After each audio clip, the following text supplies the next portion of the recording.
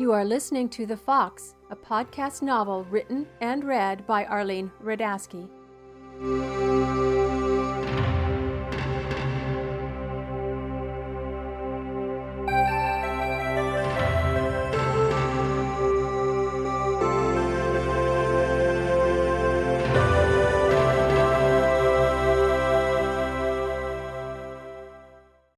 Chapter 4. Jana, AD 73, January.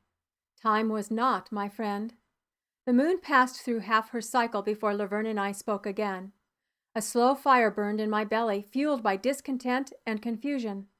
Bothersome questions repeated and grew to command my thoughts during sleepless nights. My mother and I still helped serve the evening meal to my uncle, his warriors, invited clansmen, and the druid. While the warriors and my uncle boasted the bravado stories of hunts and mischief, I stared at the lodge's packed dirt floor. To avoid Laverne, I walked to the end of the benches and placed the bread out of his reach. My mother or Drista refilled his mead.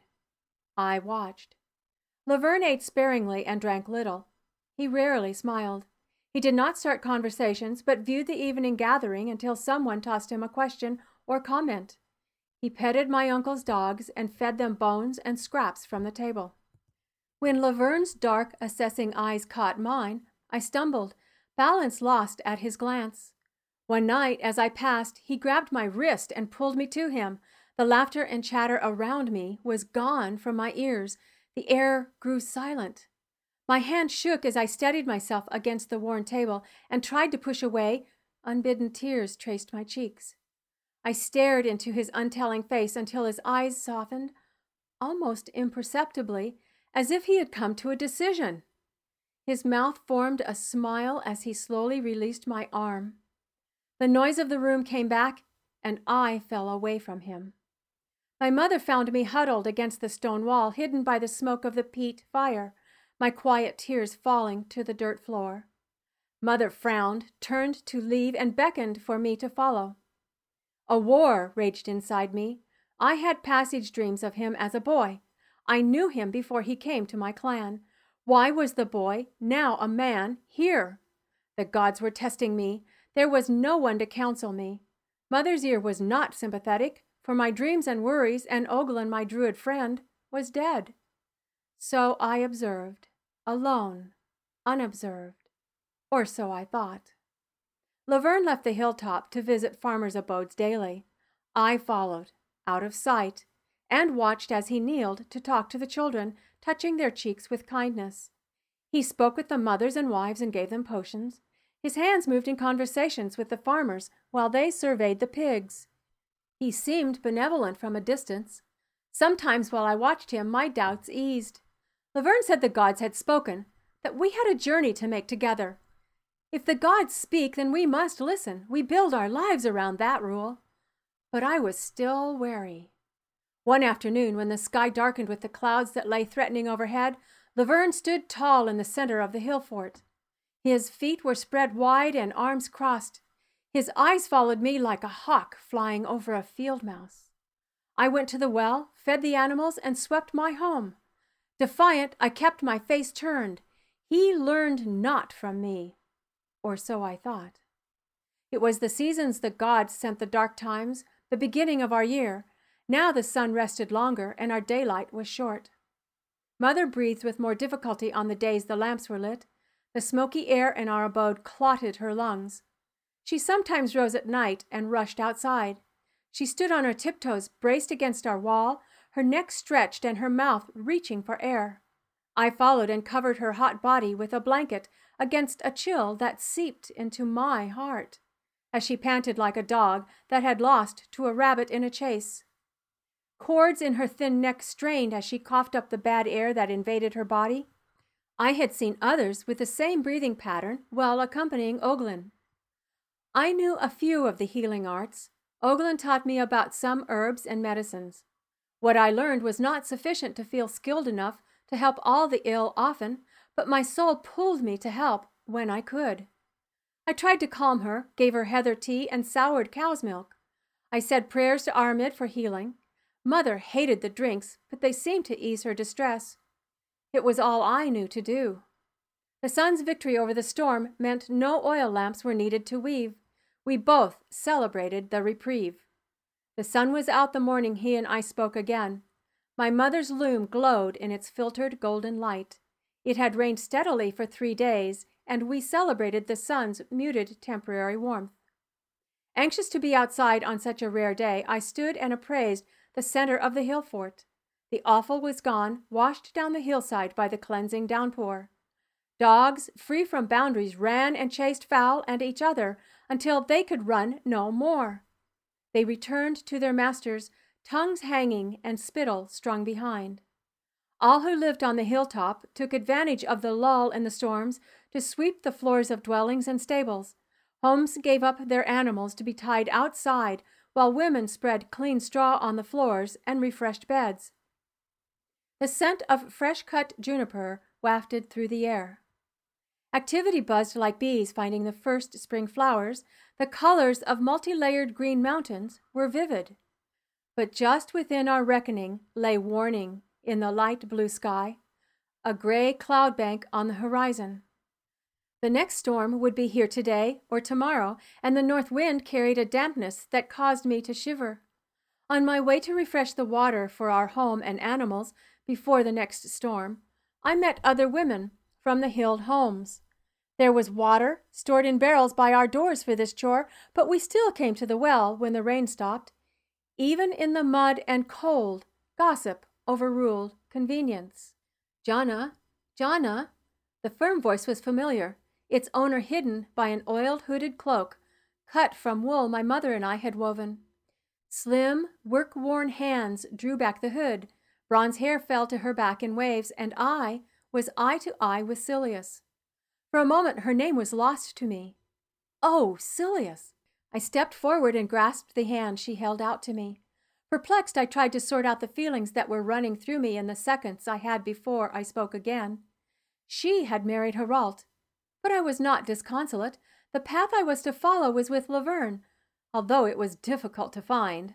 Silius and Haralt had been in love for many years, since childhood. The gods made the right match. The right promise was kept. The goddess was watching over both Silius and me. I hugged her to my heart, felt her body relax in my embrace, and my voice returned. Silius, I have not spoken with you about how pleased I am for you and Haralt. There were so many around you on your marriage day, and I did not want to bring you distress. I always knew you and Haralt should be together. You and I are friends, and I need your friendship around me. I do not wish to lose that attachment, ever. Oh, Jana, I worried that you would never forgive me. I also wanted to keep our friendship strong. Her light blue eyes clouded. Was it the cold or something else that affected them? I've been concerned about you since Samhain, and I saw you fly away when our betrothal was announced. I would have come to your home, but the weather has made some of our sheep ill, and I have been busy making the marriage bed for Haralt and me. I knew of the things that needed to be done to create a new household. She moved into the dwelling Haralt shared with his father, Serdek, but she was making it her own now. She crafted a warm and comfortable bed in her new home, a bed where her children would be born. Her round face broke into a small grin, but fell solemn again. Haralt's father is ill. His breathing is difficult, and he coughs all night. Yesterday I saw him spit blood when he did not know I was watching. Her shadowed eyes showed the concern of one who knows the result of a cough with blood. I touched her warm cheek with my cold, dry hand and said, I will speak with the druid, and I will come myself to see Serdek. I must go now. It is time to start the day's chores. I said, Goodbye, friend. Go with the gods. I will come to your home soon. She walked to the gate, and I turned to the well. I dropped the iron-ringed wooden bucket into the dark hole. The wet rope burned my fingers. The bucket filled with frigid water, and I heard him say my name behind me. I hesitated, then groaning with the effort, I began to pull up the full bucket. As I tugged at the heavy load held by the scratchy rope, he laid his warm, soft, long fingers over mine. I relaxed my aching, raw fingers and released the rope into his hands. Hand over hand, he pulled it up easily. He stepped in front of me, leaned against the stone wall, and lifted the bucket of freezing water out of the well. I held out my water jug and he filled it, pouring without a drop lost. He turned to the other women in line and, refilling the bucket with ease, filled 3 more jugs. He assured them with words of prayer for safety from the coming storms. The women bowed their heads in respect and to thank him, and hurried back to their homes, families, and warm fires. I waited. He had not spoken with me for 2 weeks. I did not want to be the one to start the conversation, but I had promised Silius to speak with him. He watched the others leave and leaned over me. "Jana?" His voice burned away my promise to Silius. "You and I are going to the forest today. Take the water home to your mother and meet me in the stable. Be quick, the storm is coming." Surprised at his tone, anger filled my belly and caused my hands to tremble. Water spilled from my overfilled jug and soaked the doeskin slippers I had worn on this errand. It was the voice of a master to his slave. How dare he give me orders after not talking to me for so long? "I will go nowhere with you," I said. "Why do you think you have the right to order me to come? You have not spoken with me in 2 weeks, and now I am supposed to follow you like a goose? No, I have work to do with my mother. I will not meet you anywhere." His sinewy body pressed me closer to the well. I stared up into his face, framed in the morning sun, and saw iron in his eyes. He took 1 step back and placed himself between my home and me, between my past and my future. "Jana, it is time to start working together. I have much to teach you, and we have much to do. Many need us here. I had a dream last night about you. We must start today." His deep blue eyes locked onto mine, and I could not move. What was in our future that caused me to be so cautious? His hand touched my forehead, and the village vanished. As if drawn on the sky, I saw Laverne and myself with our hands raised, praying to the gods. We asked for their forgiveness. I was in a sacred place. All was calm. My heart was sad. A dreadful time was ahead, and we asked for help for our people.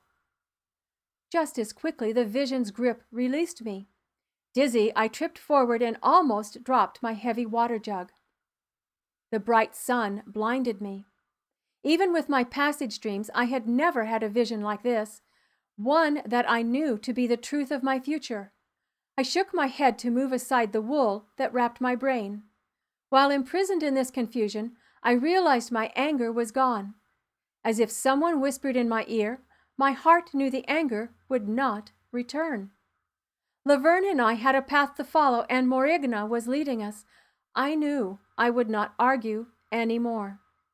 I straightened and caught the start of a grin, the recognition of my acceptance on his face. He also knew I was starting another way of life with him. "I will meet you soon," I said. My muffled mind was full of questions as I walked quickly to my home. Later in the stable, the breath of the animals lent a sweet grassy smell that helped soften the odor of waste. Laverne stroked Bethan's favorite war pony, careful of its impatient movements. "I wish to find oak-grown mistletoe. We must gather some to protect us from the coming winter storms.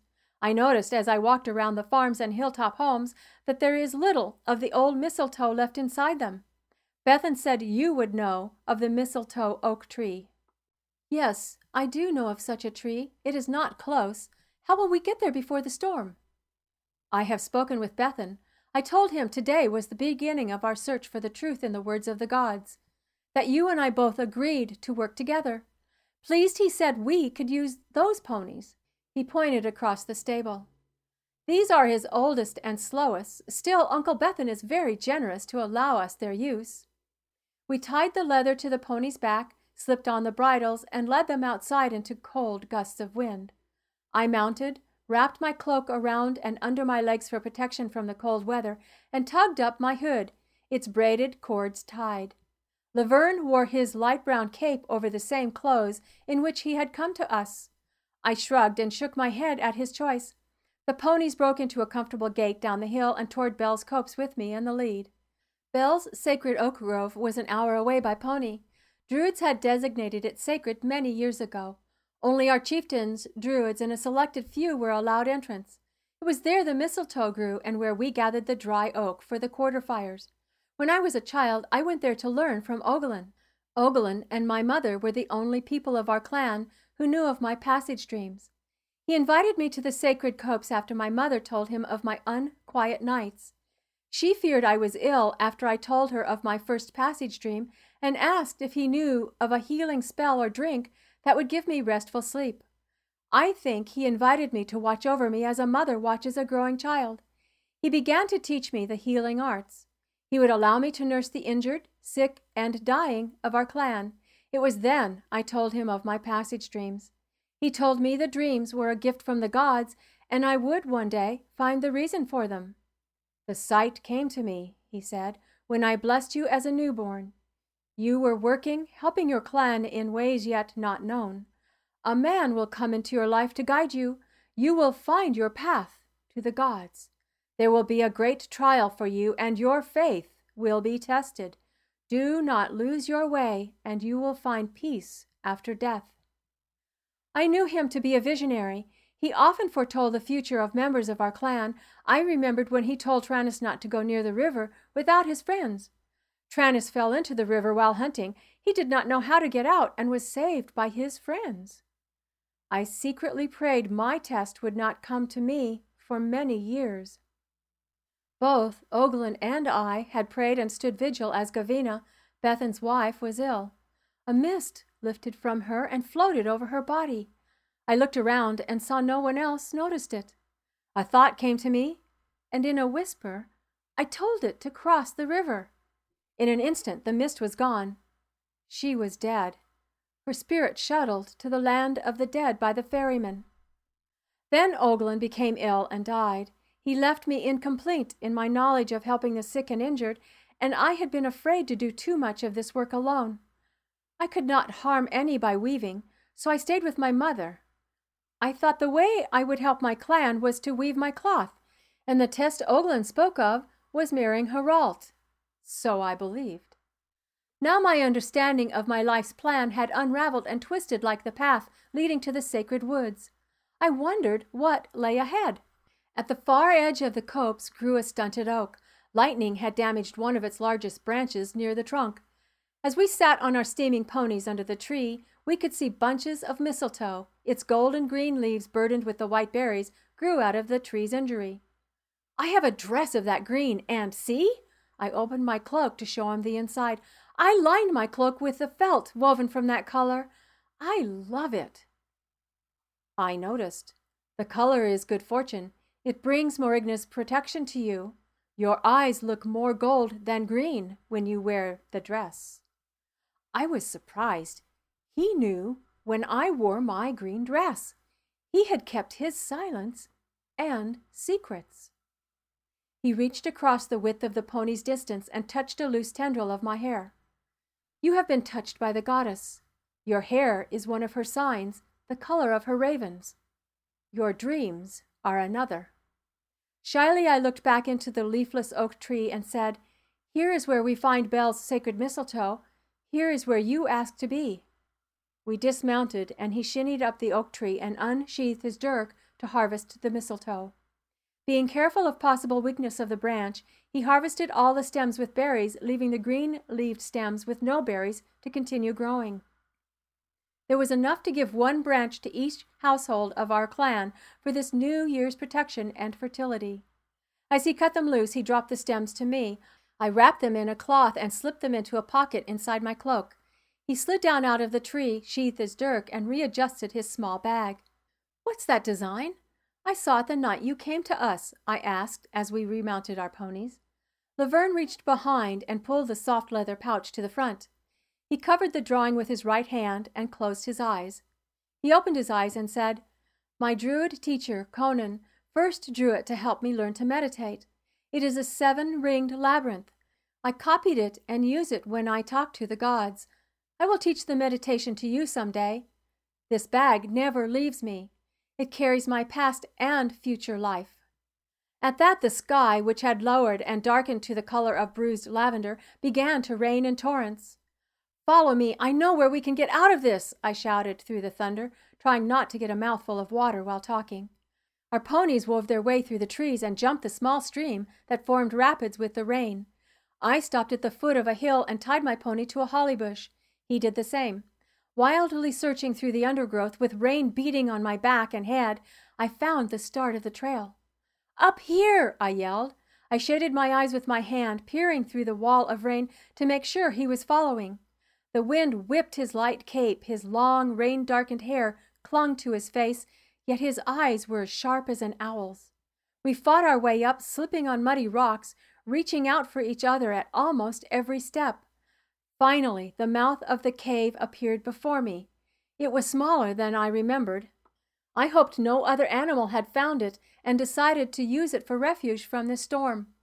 He edged in front of me, lowered to his knees, and disappeared inside. Tucking my cloak and dress up around my thighs, I crawled through the entrance. Stones punched into my bare knees and water sluiced down my back from the hillside. Grunting, I crawled and dragged myself until I ran into his huddled form and fell into a heap myself, gasping. The cave opened into an area large enough for us to sit upright. I wrinkled my nose at its close and fetid air. We caught our breath. "I did not expect the rain to come so soon or so hard," I said as I untied my hood. "I am glad we got the mistletoe. The storms this season seem to be stronger than any I remember."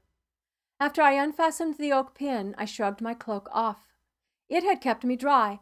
I had woven the cloth and cut it myself. After Mother sewed it, I rubbed it with the oils boiled from the wool after gathering. It had repelled most of the rain, even the small waterfall at the mouth of the cave. Only the hem of my dress and my shoes were wet. Sitting next to me, Laverne shivered in the cold gray light that lit the cave. Our breath steamed in front of us.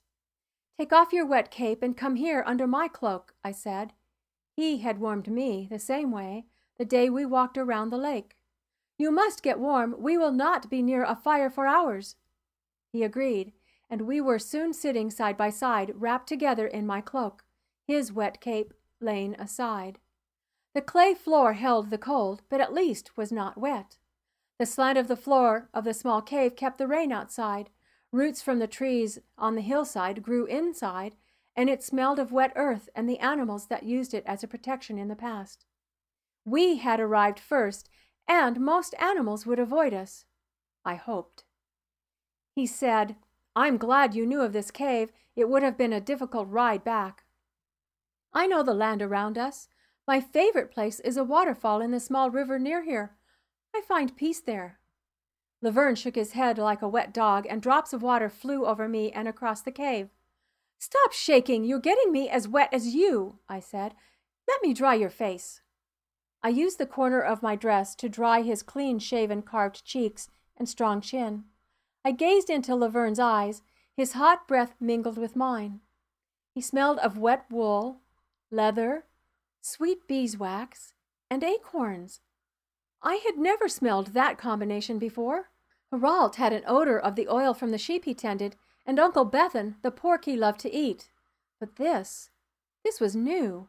I wanted to stay here and inhale this scent forever. When I touched him for the first time, not in anger, there was a quickening new to my body. Heat started in my loins and rushed up to my neck to lodge in my face. He broke into his crooked grin. His eyes crinkled at the corners, and their deep blue lightened. I became motionless, not wanting to allow anything to interrupt this connection. "I can see we are both warming. Even in this light, I can see you are blushing," he said. Questions blurred my thoughts. I had never felt this way about a man before, not even Herald. I became embarrassed and eased away from him. "What do you carry in your bag?" I asked, wanting to fill this awkward space. Lifting its strap from his neck and shoulder, he untied the drawstring at the top of the bag and tipped it upside down. 3 white crystals as large as the sheep's eyes tumbled into his upturned hand. "Hold these and tell me what you feel." He reached over and gently placed them into my hand. They were warm, more than his body heat. They carried warmth of their own.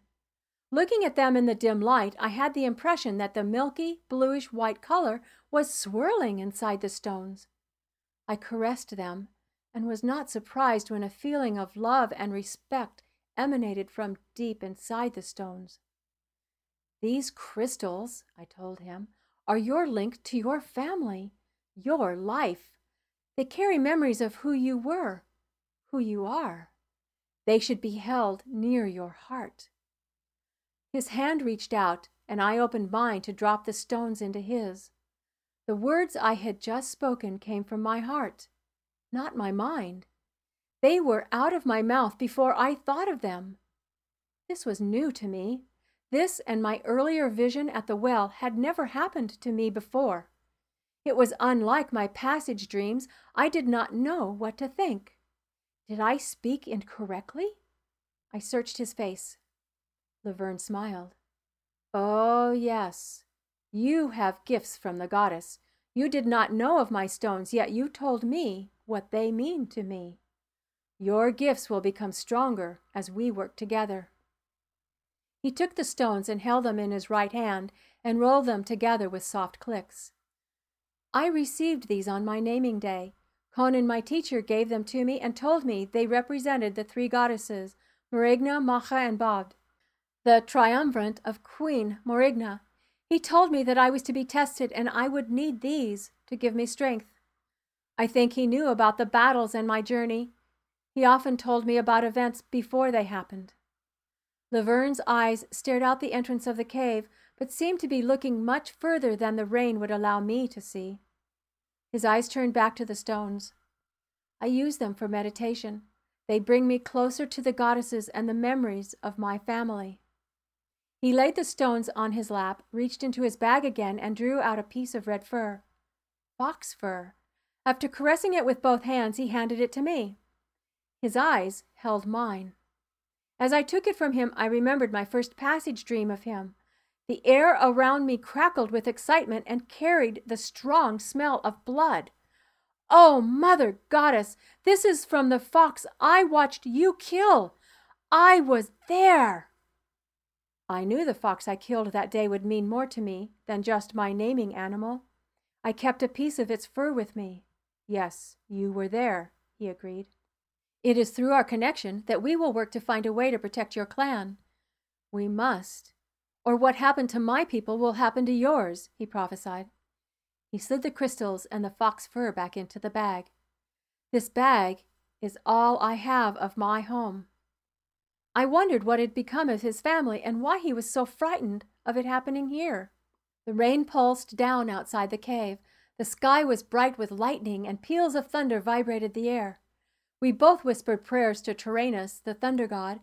Laverne reached for the cloth-wrapped mistletoe and extracted a small sprig. "Mother Morigna and Father Bel, protect us from the storm." He touched the mistletoe to his lips and forehead. "I pray in your names for protection of this clan, this village, who offers me a life renewed." He reached across me, his arms brushing my breasts, and laid the mistletoe just inside the entrance of the cave. I wanted him to stay in that position.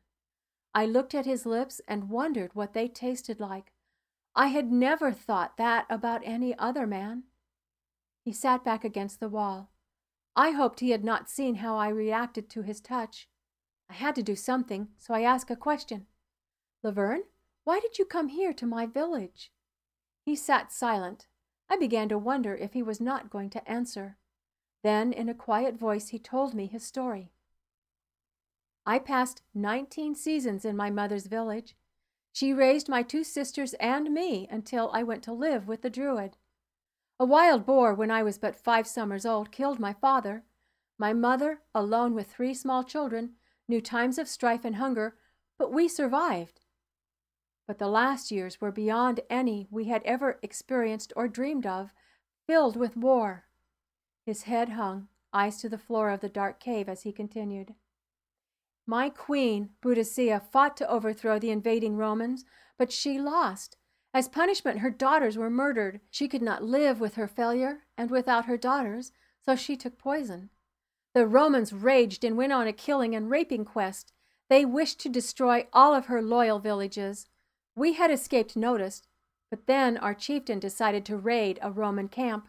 It was a decision that cost too much.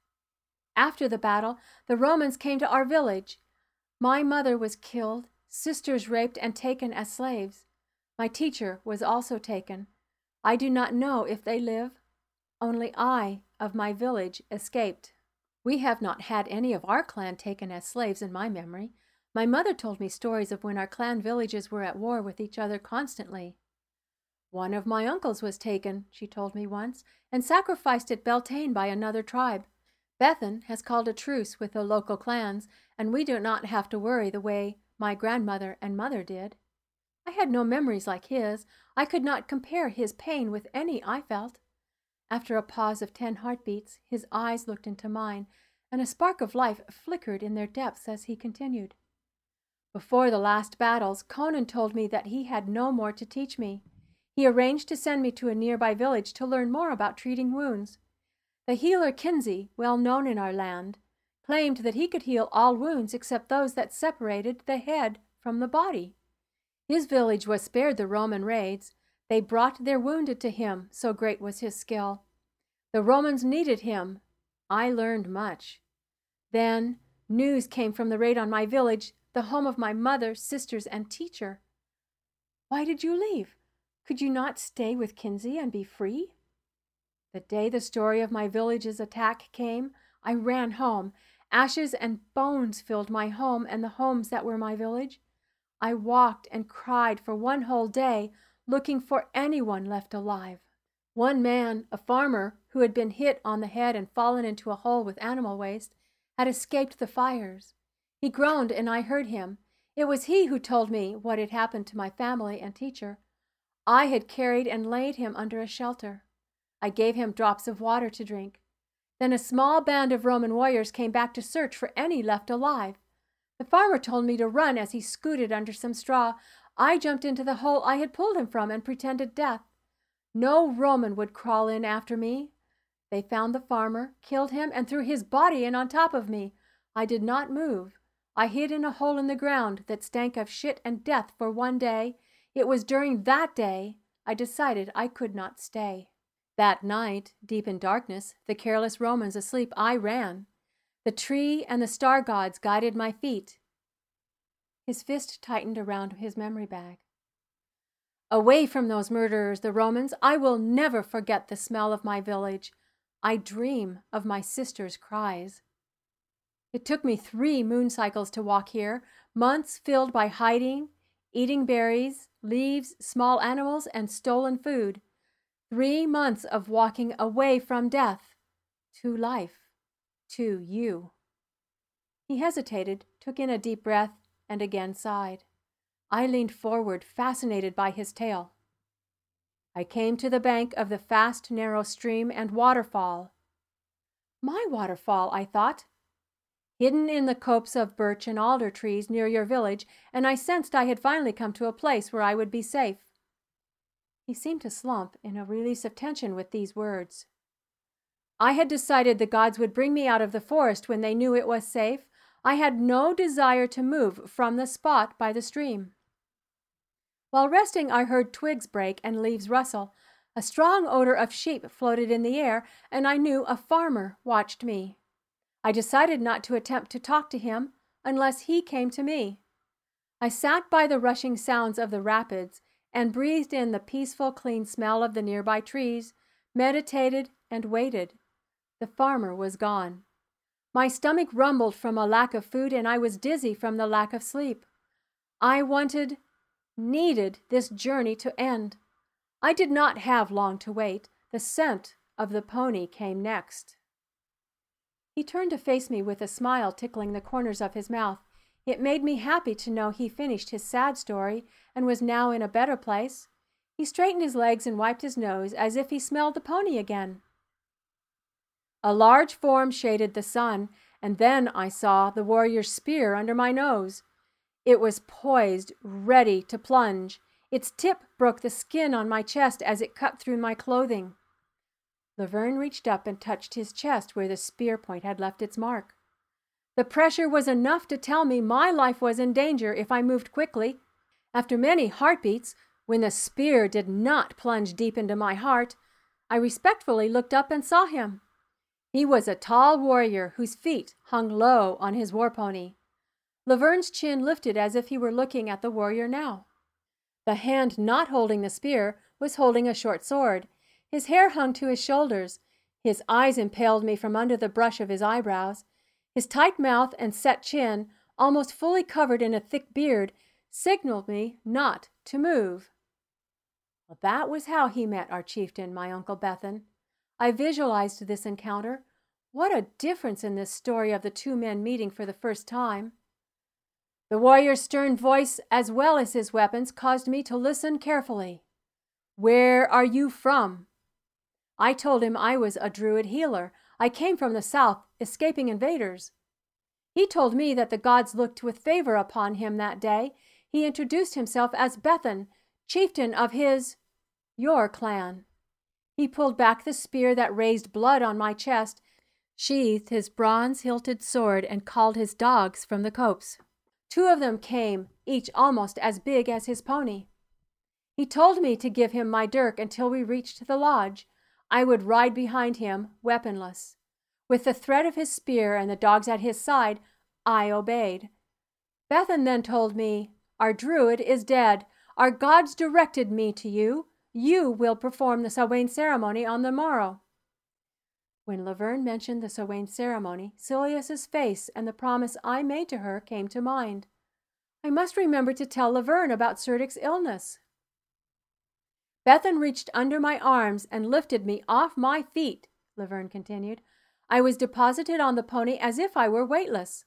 The sun was in the sky at mid-afternoon, glistening off the damp autumn leaves. We rode for an hour with no conversation between us. I observed as we rode. It was Foggara. The harvests were in and the fields were empty. We passed farms with generous stacks of hay and corn stalks that shared the stables with the ponies and sheep. The harvest was good. The goddess was happy. I heard pigs screech and smell the blood of butchering float on the air. It was time to prepare and salt meat for the cold days. As I bounced on the pony's back, I filled myself with thoughts of the ceremony, Samhain, the time that lies between summer and winter, light and darkness, the new beginning to the year. I silently prayed to the gods and goddesses, asking them to honor and protect the people of this clan. In exchange, I would light the giving fires and perform sacrifices. I also prayed that this would end my journey. I hoped I could stay with this clan and again be a healer. Pausing, Laverne reached above his head, pushed against the roof of the cave, and stretched. My legs were beginning to cramp, so I stretched them also. The incessant pounding of the rain had lessened. We came to the fort, and the pony carried us up the hill to the enclosure's open gates. I remember how loud his voice was when Bethan called to others to come to his lodge as we entered the hill fort. All the lodges we saw, the farms, and now the homes on the hill, could have been from my own village. The ride took us past the corn-drying kiln and your well. Dogs ran through the center courtyard, and Bethan's dogs took off yelping in chase. The odors of peat smoke and cooking meat made my mouth water. I heard women calling their husbands and children to dinner, along with a clamor of goats, ponies, chickens, dogs, and pigs living together in the fort. Men came to him, all wearing capes of the same plaid as their chieftain. They yelled greetings and raised their empty mugs in a salute. His pony stopped in front of his lodge. Bethan lifted his leg over the pony's withers and slid off. He encouraged me to do the same. I slid off and fell to the ground, weak with hunger and lack of sleep. Bethan laughed like a coughing bear in the spring. "He snores like a bear in winter, too," I said. "I know. I sleep in his home now. Sometimes I cannot sleep through all that noise." Laverne shook his head and smiled. Bethan carried me inside his warm home that smelled of smoke and cooked meats. Life. You served me and I ate, my strength returning. Then I watched you dance and heard your voice. I grew weak again. When you walked me to the stables and told me your name, I had to grit my teeth and use all my strength to stay standing. How could it be in the entire world that I would finally meet you? You were as real to me as my mother, yet I knew you only through 2 daydreams. Strange incidents that seemed real, yet unreal. I had felt safe and secure during the events, never in danger or helpless. I was connected to you in my heart. I was named Fox because I know to follow my instincts, and when my life was threatened, I traveled for months, never doubting my journey or the path it took.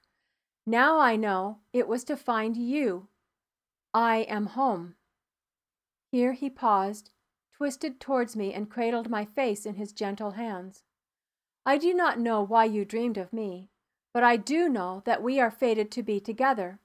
The gods and my heart led me here, and now it is up to us to find out what we are destined for," Laverne concluded. "But what is in our future?" I asked. "Why did it take the loss of your family to bring us together? It saddens me to think that they are gone in such a horrific way."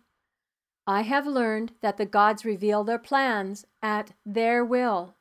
We do best if we do not question them. We must go. It is late, and your uncle will send men after us if we are too long." The rain slowed to a drizzle, and we left the cave. Droplets gathered on my eyelashes, fell to my face, and I blinked in the muted light. We reached the tethered ponies. He came up behind me and turned me to see his tender eyes. The fingertips of one hand lifted my chin, and the other traced my cold face with his warm fingers, from one cheek to the chin and back to the other cheek. His damp body still smelled of beeswax and acorns. His hands had touched my face and my heart. I fell in love with him at that instant. His breath was sweet when his lips touched mine. A contract was sealed. I felt a shift in my life and future with that kiss. The old Druid Oglin's vision for me had come true.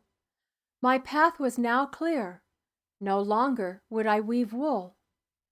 I would weave love and unknowingly acceptance of death.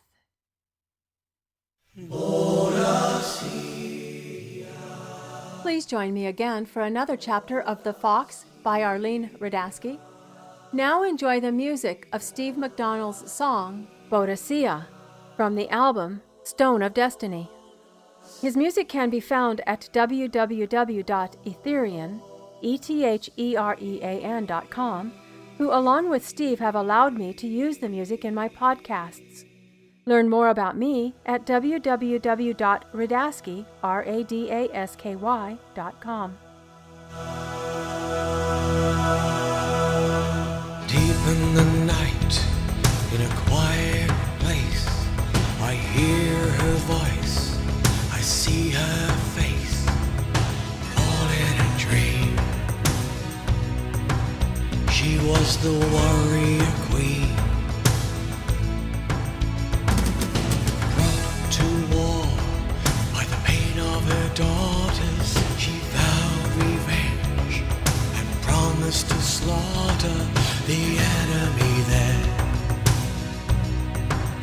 It was an honor affair.